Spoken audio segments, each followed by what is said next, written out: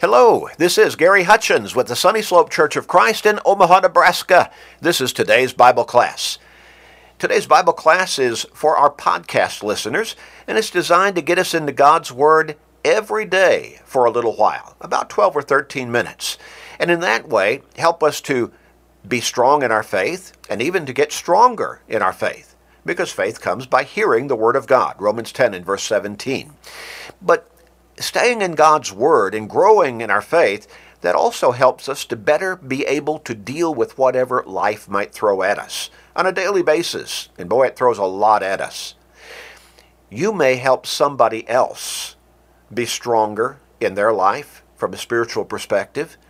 There are people in your life who need to change their thinking, their mindset, who need to focus on their relationship with God, on their souls. Share these short studies with them. You can do that through Facebook friends, text messages, maybe some other technological means. But make up your mind to share with family members, friends, work associates, neighbors, literally anybody and everybody. You know people, again, who need to change their life in a more spiritual direction. You may help somebody get to heaven. So make up your mind, make that commitment to share with everybody you can. We're going to finish up our study talking about Paul's second letter to Timothy. We have studied through, looking at it in excerpts through 2 Timothy. Short letter, 4 chapters. And Paul may be dealing there with Timothy, perceiving that in Timothy maybe his zeal, spiritual zeal, was waning somewhat. Now, not that he had become unfaithful, not that he had gone off into some kind of sinful lifestyle, but that just kind of in spiritual blahs, so to speak, spiritual doldrums, maybe spiritual depression. Now remember, Paul addressed both 1st and 2nd Timothy, both letters, to his son Timothy. He's talking about not from a biological perspective, but from a spiritual perspective, his spiritual son. Paul mentored Timothy for years to be a faithful evangelist in the gospel, a gospel preacher, an aggressive evangelistic worker, leading souls to Christ through the gospel of Christ, helping to strengthen congregations and to strengthen individual Christians. Well, when Paul writes this second letter to Timothy, Paul's in prison in Rome for the second time. The first time he was released eventually, though it was after 4 years of total incarceration before he was finally released. But this time, he indicates he does not expect to be released. He expects to be executed this time. And in the 4th chapter, he indicates that he expects that it's probably going to be pretty soon. And so Timothy is somewhat cut off from his mentor, his spiritual father. And so maybe Paul is perceiving that Timothy's his zeal is waning somewhat. And again, maybe he's kind of in the spiritual doldrums. And so we can see much of what he says here as encouragement, as instruction, as teaching Timothy, get back at it. In verse 6 of chapter 1, he says, stir up that gift that's within you. And then in chapter 4 and verse 1, I charge you, preach the word. In verse 5 of chapter 4, do the work of an evangelist, fulfill your ministry. And so perhaps Paul is trying to encourage Timothy, don't you give up. Don't you sit on the sidelines. Don't become complacent. I trained you for this. God has blessed you with abilities to do what you're supposed to be doing. Serve him in that way. Be diligent. And don't be discouraged because I'm in prison and it looks like I'll probably be executed. Persecution goes with being a Christian. You do the work of a Christian. And you let God take care of you. And ultimately, he's going to reward you with eternal life in heaven. You know, Paul told Timothy in chapter 2 and verse 14, remind them of these things. charging them before the Lord not to strive about words to no profit, to the ruin of the hearers. Well, Paul's also reminding Timothy of the things that he had taught him while he was with him. And there are times we need to stop and remind ourselves what we have learned in becoming a Christian and in living the Christian life as we've studied God's Word. Peter said it was necessary, as long as he lived, to stir you up by reminding you. Moreover, I will be careful to ensure that you always have a reminder of these things after my decease. Beloved, I now write to you this second epistle or letter, in both of which I stir up your pure minds by way of reminder. 2 Peter chapter 1, verses 13 and 15. You know, there are times, and also chapter 3 and verse 1. You know, there are times when we need to remind ourselves. Sometimes we need somebody else. Maybe we start to get a little bit in the doldrums spiritually, and we need somebody to kind of remind us and encourage us and stoke the flames, prod us back into reality, so to speak. Get us going again. But there are times we need to remind ourselves.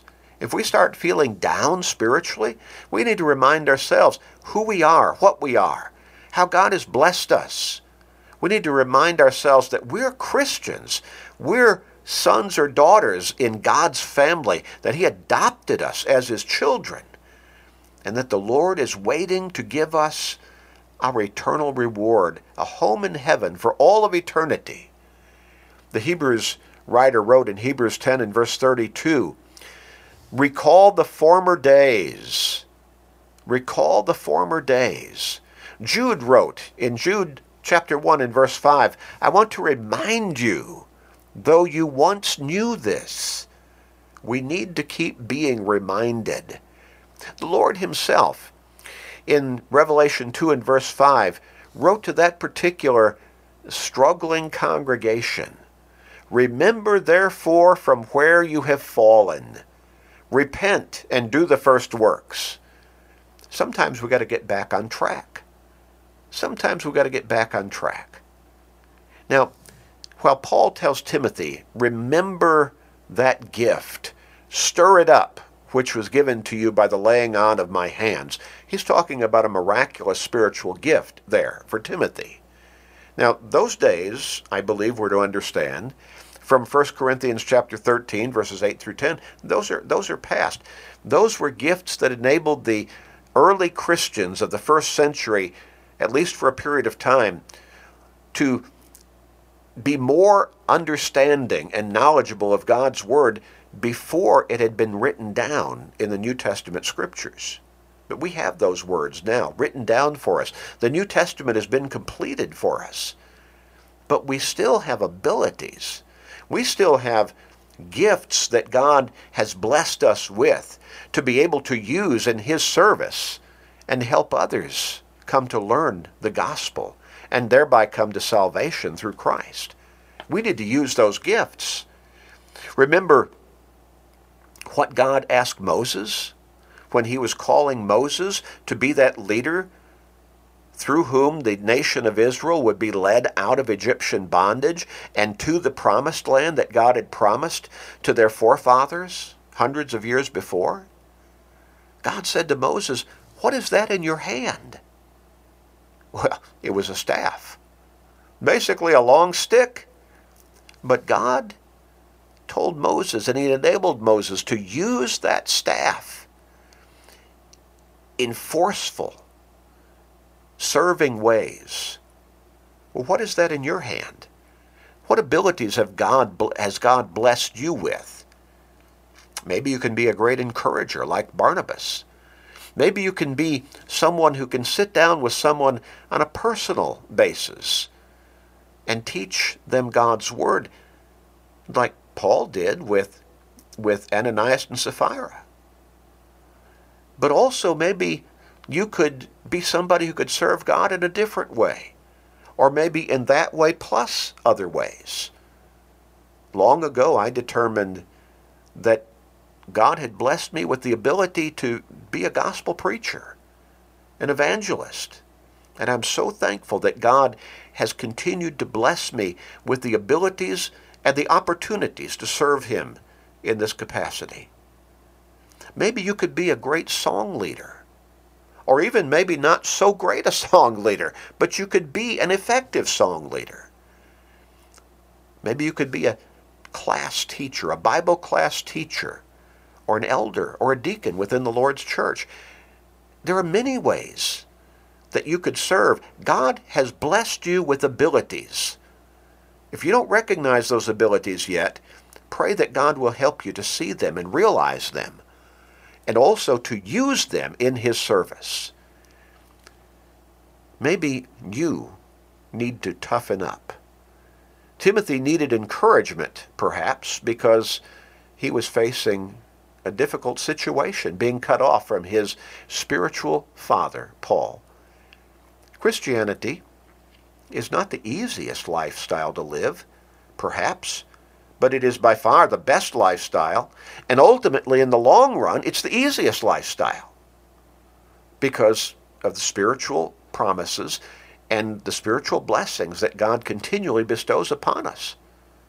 Christ's work has always been done in the midst of struggle and conflict, because the world out there is following the devil, largely, and the devil's active.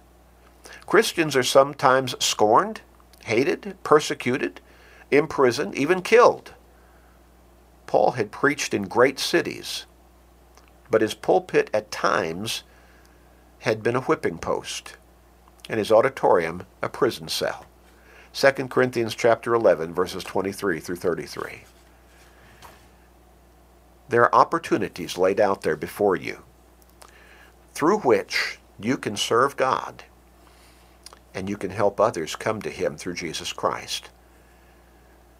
Wake up. Be strong. Stoke the flames. Be diligent. Use the abilities, the gifts with which God has blessed you to serve Him, and look forward to that home in heaven. Let's pray. Father, help us, strengthen us, encourage us, and help us to see and use the abilities and gifts that you have bestowed upon us to serve you diligently, effectively, lovingly, and consistently. And we pray, please use us to help others get to heaven. Please, we pray, Father.